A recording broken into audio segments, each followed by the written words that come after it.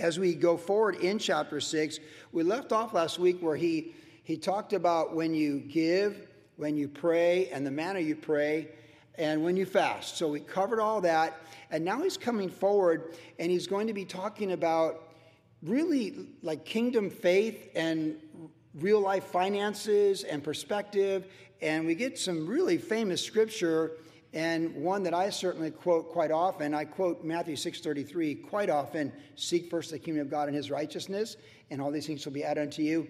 We get that passage tonight. So we're going to pick it up, and as we go forward in the text tonight, there's really 4 segments to this text, and as we read, I'm going to read them all, and then we'll break them down one at a time, and our message tonight is called, It's This or That. Because in all 4 passages, it's this or that. In the Bible, there's a lot of things that are like this and that. Like, I'll take this gift and that gift, right, from the Lord. But there's a lot of things that it's this or that. You know, it's the fruit of the Spirit or the works of the flesh, right? It's this or that. And these passages tonight, all 4 of them have, it's this or it's that. So Jesus makes it really simple for the kingdom of God and the kingdom of heaven versus the things of men and the temporal. We pick it up in verse 19. Do not lay up for yourselves treasures on earth where moth and rust destroy, where thieves break in and steal. But lay up for yourselves treasures in heaven where neither moth nor rust destroys and where thieves do not break in and steal. For where your treasure is, there your heart will be also. The lamp of the body is the eye. If therefore your eye is good, your whole body will be full of light. But if your eye is bad, your whole body will be full of darkness. If therefore the light that is in you is darkness, how great is that darkness? No one can serve 2 masters, for either he will hate the one and love the other, or else he'll be loyal to the one and despise the other. You cannot serve God and mammon. Therefore I say to you, do not worry about your life, what you will eat or what you will drink, nor about your body, what you will put on. Is not life more than food and the body more than clothing? Look at the birds of the air, for they neither sow nor reap nor gather into barns, yet your heavenly Father feeds them. Are you not of more value than they? Which of you by worrying can add 1 cubit to his stature? So why do you worry about clothing? Consider the lilies of the field, how they grow. They neither toil nor spin, and yet I say to you that even Solomon in all of his glory was not arrayed like one of these. Now if God so clothes the grass of the field, which today is and tomorrow is thrown into the oven, will he not much more clothe you, O you of little faith? Therefore do not worry, saying, what shall we eat, or what shall we drink, or what shall we wear? For after all these things the Gentiles seek after, for your heavenly Father knows that you need all these things. But seek first the kingdom of God and his righteousness, and all these things shall be added to you. Therefore do not worry about tomorrow, for tomorrow will worry about its own things. Sufficient for the day is its own trouble. So there seems to be a connection with finances for sure in the first, third, and fourth parts, which leads us to believe there's certainly a financial connection in the second part because it's clustered in there with the 1, 3, and 4. So let's look at this. And again, it's this or it's that. I love the clarity. The Lord just gives absolute clarity. It's this or it's that, but it can't be both, all right? So the first thing is to not lay up for yourselves treasures on earth. And it's interesting because Jesus even gives a practical reason why you don't want to be obsessed with laying up treasures on earth. Well, it's entropy, moths and rust. That's entropy. I learned this a few years back. I mean, I guess I could have thought of it before then, but within a year or two, we sold my father's house and my mom's house. Both those houses were in Vista. One was on a hill and one was in a valley. They're about 2 miles apart. They maintained their friendship, but they were not married. They'd gotten divorced in the 70s, right? But they maintained friendship, and it was fine. But my mom was a realtor, and she always took care of her house. She was always doing upgrades. Like, she upgraded her kitchen. She did this, put in the skylight in the bathroom and that kind of stuff. And she had a great view, and it mattered to her, you know, Vista. She had the Vista view, and beautiful house. She told me before she passed away that she put over $100,000 into her house in improvements and upgrades. She redid her back patio and all this stuff. And she, of course, my mom being my mom, she had a receipt for everything she ever did. It was right in the box where she told me it would be when she was gone. It was right where she said it was, and lo and behold, it was like $105,000 put in the house. My dad lived in his house for almost 40 years in the valley in Vista, and he didn't do anything to his house. So he was septic because he was rural. He was septic, and, it was a small house. It was an old house, big lot, beautiful lot. You couldn't subdivide it and put, duplex or anything on there. The zoning was against that. So it's a big lot, and whoever bought it was going to eventually tear down the house for sure. And so my dad moved on from that house first when he went into assisted living and then memory care.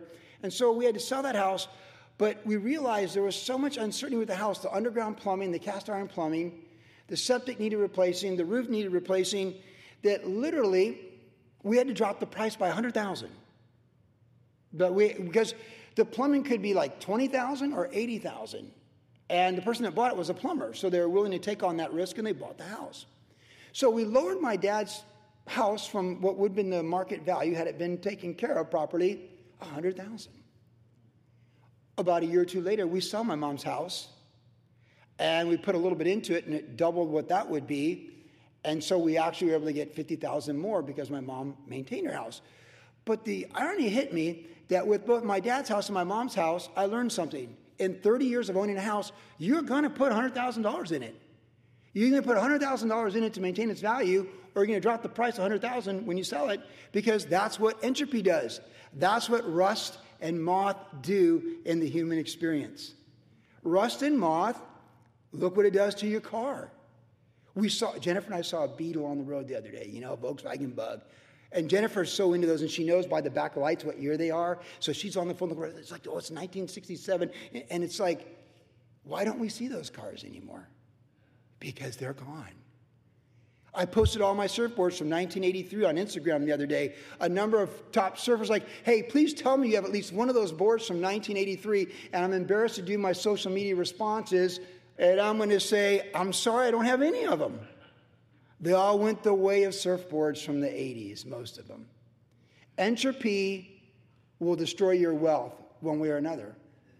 In fact, it's fascinating. The great city of Babylon was buried under sand until about 150 years ago when it was rediscovered. 60-foot high walls, Nebuchadnezzar's great kingdom, buried under sand. No one even knew where it was.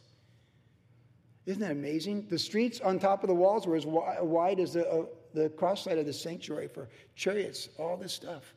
It's all there in the tablets, buried under sand thousands of years later. Isn't that amazing?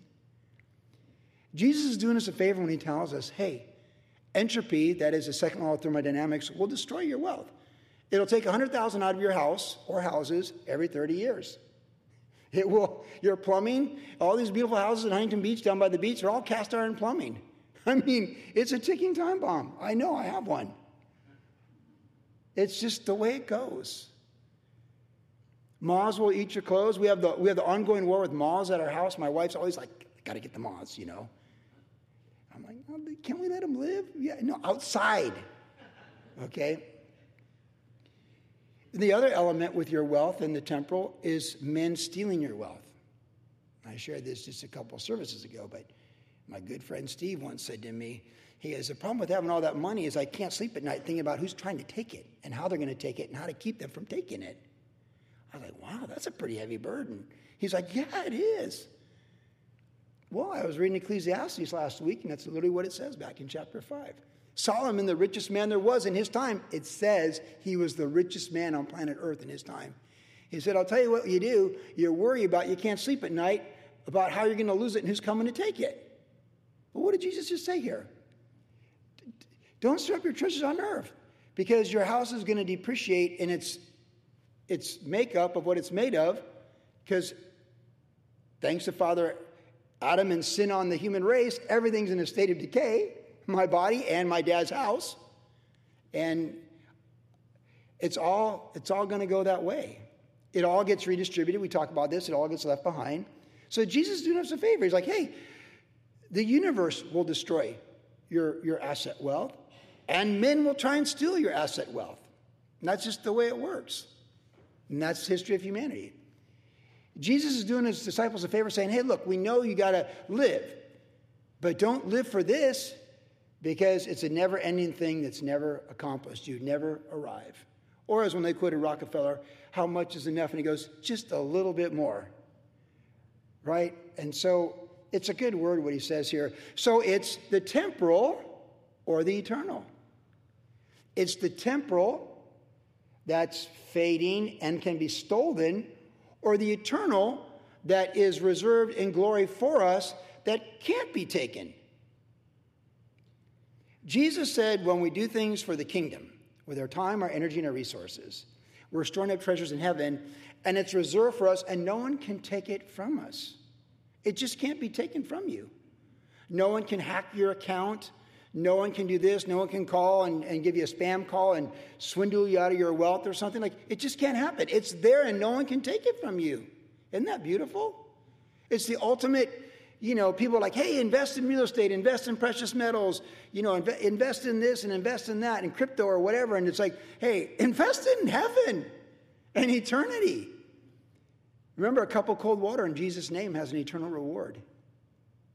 So all those things that we do store up eternal treasure when we do them as unto the Lord. It's this or that. And what the this is, it's our purpose in life. It's our passion in life. It's what we're living for, and we're thinking about eternity, we're living for eternity, and we are investing in eternity. And Jesus says, that's something no one can take from you, and therefore I say to you, don't worry, don't store up your treasures on earth, man. Lay up for yourself treasures in heaven, where the things of the temporal cannot take from the glory and the blessings and the fruit of the eternal. And of course, the most important element is, where your treasure is, your heart will be also. So if our treasure is in asset wealth or money or whatever it might be in the human experience, that's where our heart's going to be. And that's what we're going to think about. We're going to think temporal treasures first instead of eternity first.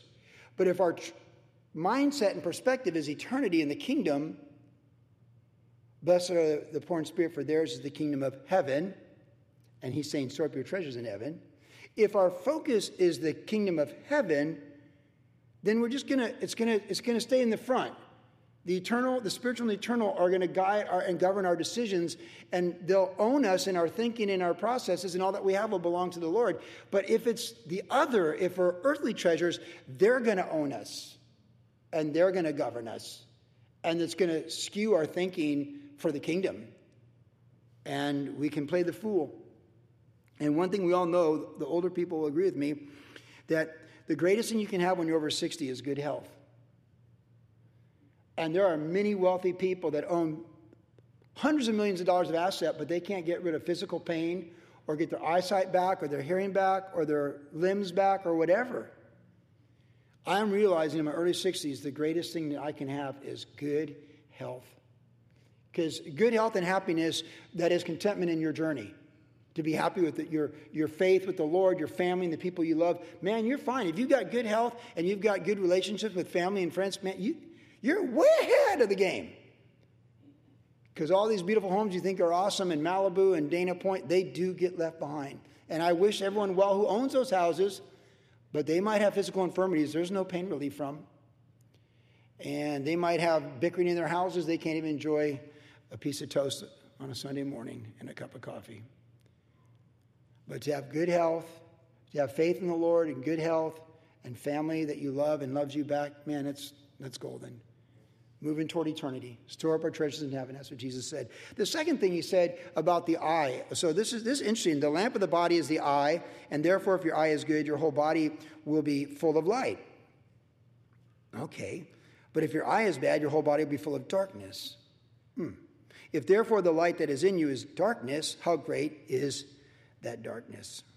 So it's one or the other. It's either light or darkness, right? So we have temporal or eternal on the first one, time or eternity, and now we have light or darkness. So it would seem, because the context is finances and wealth, that it's how we see things, like how we see things. How do we see temporal wealth? I mean, that would seem to be the context. But of course, we know that if your heart is good, you see things the way you should. Like if you have a right heart with the Lord and you're thinking of the Lord, if you're Romans 8, you set your mind on the things of the Spirit, not the things of the flesh, you're going to see with the things of the Spirit. You're going to see things the way the Lord sees them. You're going to be spiritually minded. And to be spiritually minded is life and peace. But to be carnally minded is death, as it says in the New Testament.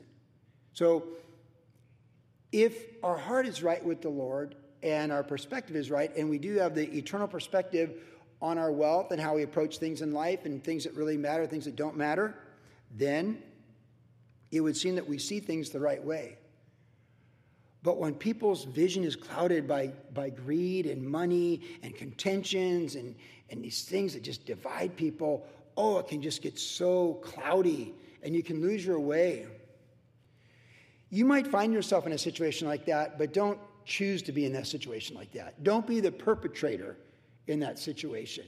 It's okay to be a victim and just go with the flow. And, as it says in Romans, as much is up to you, let peace be with all men. But that is just a terrible place to be. And so when I look at this passage, that light, it's light or darkness, the light would be where, your perspective is eternity. Your perspective is the kingdom. Heaven is home. We're just passing through. Father Abraham was the father of faith, and he dwelt in tents, as did the patriarchs. He looked for the city which had foundation, whose builder and maker is God. That's the right perspective. So if your heart's that perspective, then you see things like, that's all going to burn. It's temporal. It's no, it is what it is. It just is what it is, and we just got to let it go. And that's the way it works in the human experience. So what we need to do is we need to have faith in the Lord. Well, we need to have humility and gratitude, but we need to have faith and obedience. And then we just look at things like, hey, the Lord's got this, and I feel bad for these people. That's the way they are, or I want to help these people, or, what can we do to make this better? And that's too bad for them. Look, we all know this. When someone takes from you, it's cause and effect in God's economy, in his universe. Like I said, when I woke up about 7 months ago and saw that our blue Genesis was keyed all over. It was keyed all over. Somebody keyed all over. And I was surprised that my first thought was like, it was Sunday morning. I'm going for a walk with my wife. It's my day off. It's a joyful morning. I noticed this keying all over the car. And I got to tell you, this is when you realize sometimes you're growing in your faith. But my first thought was like, man, what a bummer for them. Because I'm fine. Like, this is just a car. It's a lease. They'll fix it. They'll take it as is. It's not on me. It's friends of the family because my son works for Hyundai. But the person that did this, when they did this to me, they did it to them. Like Haman building the gallows for Mordecai, he hung on the very gallows he built. God has set up this universe of perfect justice. And when people take from you, they're really taking from themselves. Ultimately, they hurt themselves. They might hurt you in the short term, but faith triumphs over that. We overcome by our faith. And an eternal perspective, because thief and moth do exist and rust. But the person that does that and never learns it, they're just on a downward spiral, going down, down, down, because they're taking and just keep on taking, and they're drowning, and it's the worst. But when you can just keep your eyes on the Lord and keep your eye good, where it's like, the perspective is like all things work together for good, and you can keep that perspective. And it hurts to lose money, and it even hurts more when someone takes it. But still, for the kingdom, it's an upward spiral of maturity where the light in you is good. Like, Lord, it is what it is. Listen, you younger people, no one's arrived. Danny Donnelly and I were talking before service. He's talking about how much he's grown and learned in the last couple years. He's grown so much and learned in life. And I was like, me too. I've grown a lot. Like, my whole life's been restructured, and it's going great. And I've learned a lot. I've read books. I've learned a lot. I've watched videos. I've done this. I'm growing. No one's arrived. We're going to make life mistakes. We're going to make financial mistakes. We're going to make relationship mistakes. The key is to grow and learn from it and get better, right? Yes and amen. Yeah. Your adult kids don't arrive any time while you're alive. They don't ever become the fullest version you hope they would be, any more than you become the fullest version of a parent maybe they hoped you would be. I mean, they might esteem you, and they may think you have arrived, so good for you, and that's awesome, but we're all under construction. So if the light in you is good and your eye is good, the whole body is good, and you'll just see things the way God wants you to see them. You'll handle financial setbacks and the storms that affect you financially in a better way, because you'll handle it with humility and obedience and faith and a teachable spirit. What can I learn from this? You learn something new from every situation of life as a person of character, in relationships like marriage, if you're married, with children, with your children. You're learning. We're all. When I went surfing with my son Timmy on Thursday, and I just enjoyed hanging out with Timmy, I just thought, I'm still learning so much in my relationship with my adult son Timmy. It's not like I've arrived. Like, our relationship is growing. I used to be the dad that took him to T-ball and went to 7-Eleven and got Slurpees and Maple Bars. That's the way it was in 2001. Now he's the captain of the Catalina Flyer. And he's Captain Timmy. It's a different time. And we love him. And so just be encouraged. Keep the eye good. You see, if the heart is good, where your heart is, your treasure will be. If your heart is on eternity and spiritual, then you're going to see things the right way. That's what Jesus is saying. You're going to see things the way you should. Like, yeah, it's disappointing. That's frustrating. That hurts. But you're going to keep it in the spiritual and eternal perspective. Life in general, and specifically financial things. So we want to be women and we want to be men who have faith, and we keep obeying the Lord in spite of the storms that come against us or things that happen to us. And we truly are positive, because we were singing the song earlier, we're coming from his victory and we're going to glory. So we have a positive disposition. We know that God is good, God is light, and God's always going to be for us. So we're encouraging, and we have the right perspective. We have the perspective of light and life. Because it says in the Gospel of John that Jesus is the light and life of men. And when we have the kingdom perspective, we have the perspective of the light and life of men in us. And we see things in this universe the way God wants us to see them, kingdom-minded. And we see these things. And we do become the peacemakers. And we're called the sons of God. We do walk in purity, and we see God. We do show mercy, and we do receive mercy. And we are persecuted for righteousness' sake, but ours is the kingdom of heaven. See, it's all just building as we go through the Sermon on the Mount. So the light is perspective. So the heart is the first one. Perspective is the second one, coming from that heart. The third one is God and mammon. It's just one verse, verse 24. No one can serve two masters. That's an absolute statement, isn't it?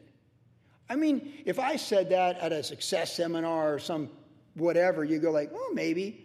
This is Jesus saying you cannot serve two masters. This is an absolute theological authority of truth for his universe.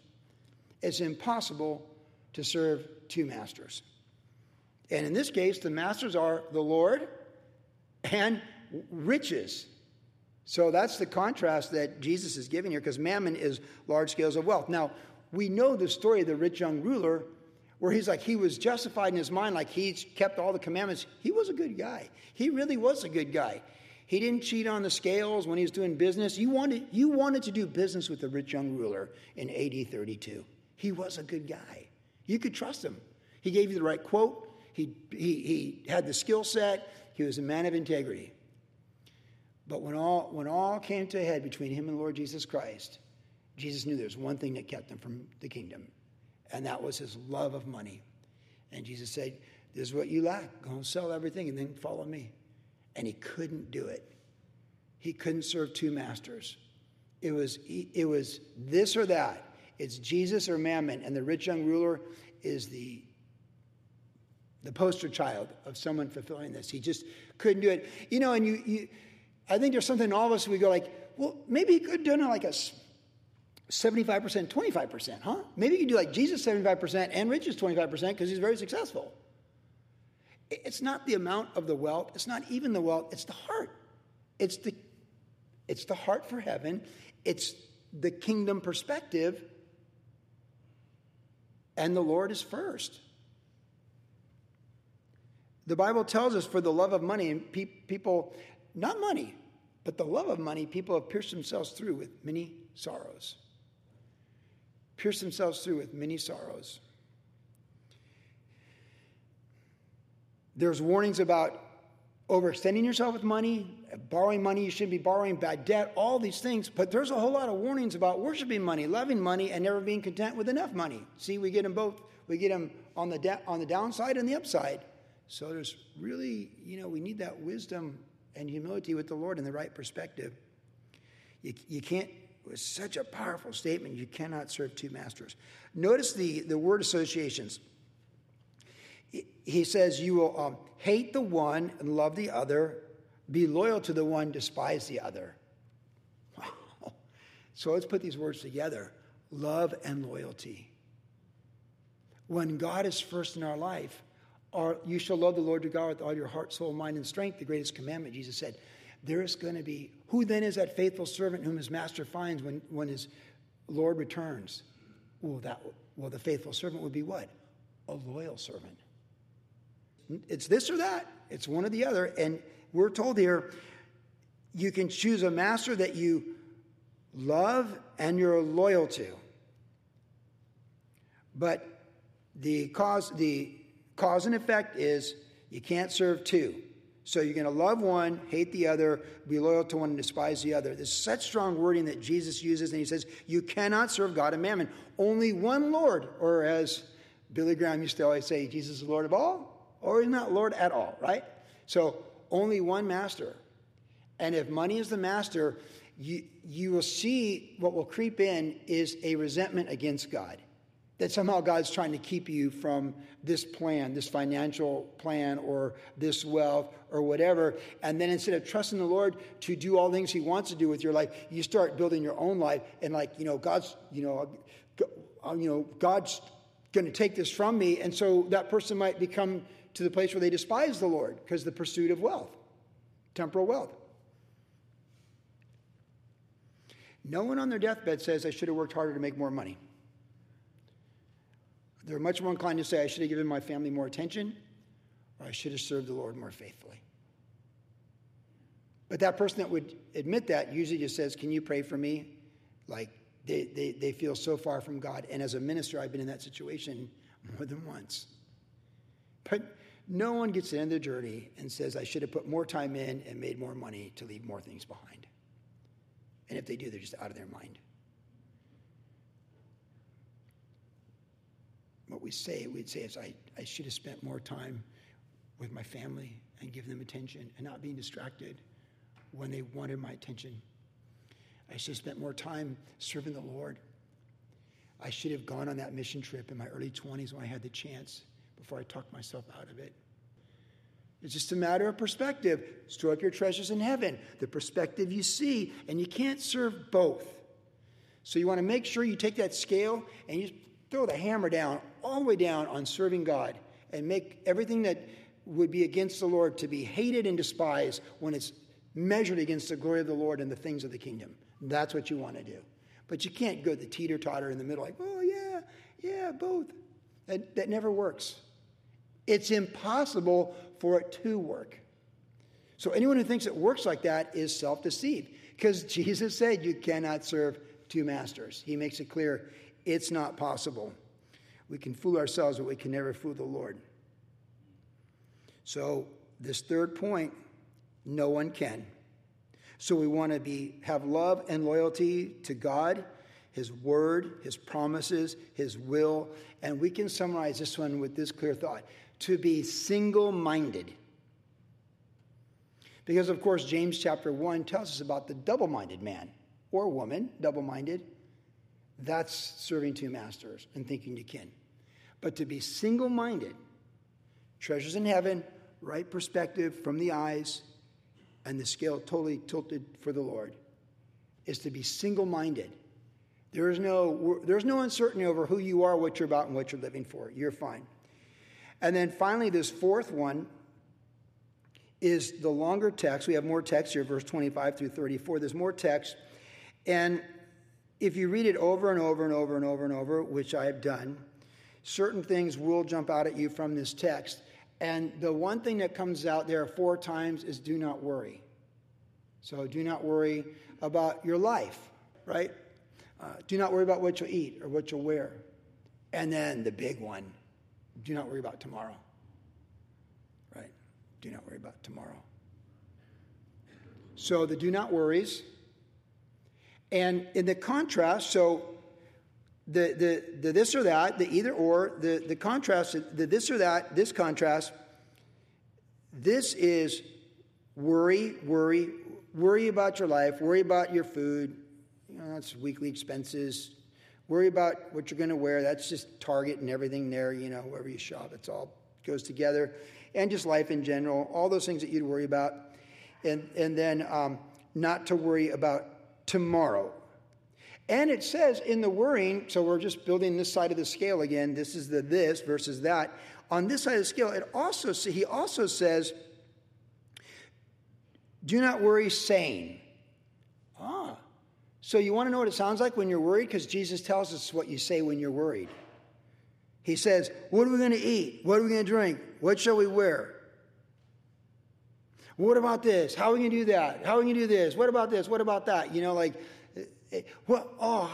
What? And that's, you can just put other life experiences in these questions. So the worry is in place and reigning. And because we're worrying about our life and what to wear and what to eat and about tomorrow, our words just come out like, what about this? And what about that? And what about this? It all goes together. Because, of course, Jesus said, from the abundance of a heart does a person speak. So the words always reveal the heart. And Jesus said, the worrisome person, they'll speak like this. So if you catch yourself speaking like this, you got to say, hey, take a step back and think this through. Listen to how you're talking if this is you. In contrast to worry, you find what the that is, the this and the that. The that is faith, because he said, oh, you of little faith. So the cure, the key, the code in this sequence, the cure to worry is faith. And faith cometh by hearing, and hearing by the word of God. So if we're inputting in our mind the scriptures and the promises, it just builds our faith. And it creates a mountain of strength and confidence from faith and the promises of God as we look at things that do tempt us to be worried and worried over. Because honestly, we all know there's things we can worry about. And I could give you some ideas what to be worried about if you're not sure what you should be worried about. Okay? Like there's a lot going on planet Earth in the last 4 years that, should, it's probably got your attention and probably has your attention, So to be tempted with worry and to feel that pull like, oh, that's okay. But we're told to take every thought captive and obedient to Christ. Every thought that exalts itself against the glorious gospel of Jesus Christ. And the glorious gospel of Jesus Christ is faith in the person and the work and the promises of Jesus Christ. And he just said, oh, you of little faith. And I don't want him to say of me or you that we're of little faith. That's why you read 2 chapters of Nehemiah or a long chapter of Nehemiah on a Tuesday night, or Esther coming up, and then Job and the Psalms, right? We go verse by verse. So we're putting good input in. I know you know that. Like just reading all these scriptures together tonight, this is input to strengthen your faith. This is to build your faith, my faith too. Every time I read it, as I study these passages I'm teaching, I just over and over, I'm like, wow. And I walk the neighborhood thinking about these passages, and my faith is strengthened. We become like Paul, where we say, none of these things move me, because we know that God's got this. So the key to overcoming the worry and anxiety is to fill our minds with the Word of God, the right input, and not the things that cause fear. Some people just fill their minds with fear, fear, fear. They start their day with fear, things that unsettle them, fear, fear, fear. Start your day with peace and quiet and the Word of God and prayer, and make time for the Lord and still your mind. I've been working more in this latter part of the year on memorizing scriptures when I'm being still. I can think in Russian and I can think in Spanish, and I can even think now in Korean to a fair degree. I've been learning Korean. I can read Hangul, and so I put in the time. And as I've used my mind, which you should use because it's a great thing, your mind, right? It's the hard drive. You get one, and we hardly use it. And I had this thought, it's like, hey, if I can learn, an Asian language and read this alphabet and know these phonics and these sounds and begin to put this together, I can actually read stuff. I'm like, oh my goodness. I would never thought I'd see this day. It's pretty exciting. It's fun to see my mind seeing new things. I was like, well, I'm working hard to learn new languages because I'm getting older and I want my mind to work effectively, especially when I'm 90. You know, my mom did crosswords puzzles till her last day. There's things you do. And believe me, learning foreign languages is considered one of the number one things to keep your mind active and stimulated. And I'm like, hey, Spanish, Russian, Korean, you know, let's say, and I might add some other ones down the stretch. But in doing this, I had this thought as I'm just still in my mind and, thinking of all these things in Spanish, like colors and counting and people and family members and, pronouns and descriptions. And in my mind, I thought, I should do this more with the Word of God. Because sometimes I start to quote a scripture, and I've got it half memorized in New King James and half memorized in NIV. Or NASB, the New American Standard Bible, was the first Bible I had the first year I was saved. And I learned like 60 scriptures in the NASB. And then I switched to New King James. And for whatever reason, my hard drive still goes tick, tick, tick, tick, tick, sometimes when I quote those scriptures. The fruit of the Spirit's a classic one. When I quote the fruit of the Spirit, I'm like, love, joy, peace, patience, hubba, hubba, hubba, good faith, happy, gentle, kind, Like, it gets muddy. I'm like, it shouldn't be muddy. Like, it needs to be clear. Even like the 6 days of creation, you'd be surprised. I always get 3 and 4 flipped for whatever reason. Was the birds on the third day or the moon? No. Or the fruit of the Spirit or the Beatitudes. Since I taught the Beatitudes, I can't believe I don't have this completely memorized when I taught it 2 months ago. I've memorized it. That's why I can quote it when I'm teaching right now. But I can't quote it if I don't have it in me, nor can you. So it's the right input. And I've been waking up in the morning and I've been going in my mind before I even open my eyes and talk to my wife or the dogs, whoever's up first, is creation, 10 Commandments, Beatitudes, fruit of the Spirit, and other ones. See, that's the right input. If you start your day reminding who created everything, reminding what his standards are for right and wrong, remind yourself what Jesus taught us, what kingdom living looks like, and what a spirit-filled man looks like, that's a good way to start your day.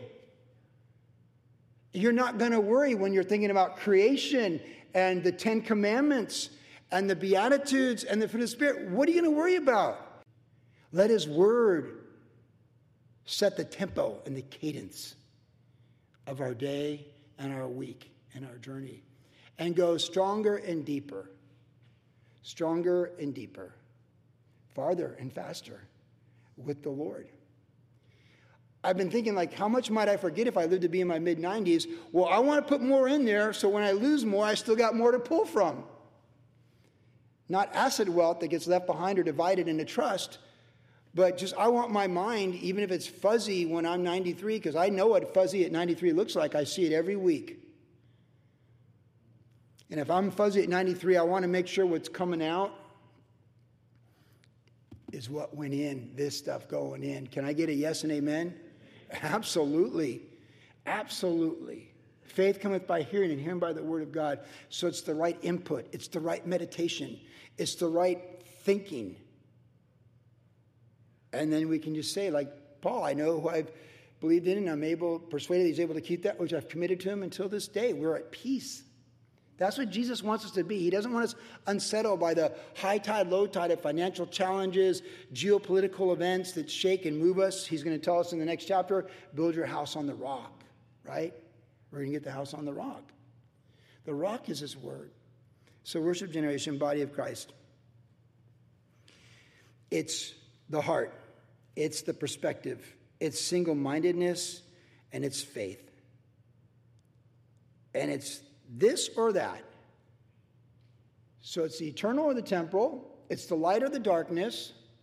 It's God or temporal wealth. And it's faith or worry. And I think we can all agree that the first choice in all of those is much better than the second choice. The kingdom perspective. It's a great way to live. And what I find so beautiful in God's economy is completely self-determined. We all choose. That's the beauty of it. There's so much we can't control, right? But we definitely control whether or not our treasure and our heart is in heaven and eternity. We definitely control what our eyes see and how we see the world based upon our attitude and our heart with the Lord. We definitely control which master rules over us, the Lord or temporal wealth. And we definitely control whether we choose to focus on the promises of God or the fears of men. We have absolute control over those things. And so I encourage you to make the right choices with those things. And let's just keep being kingdom people and be encouraged from this text.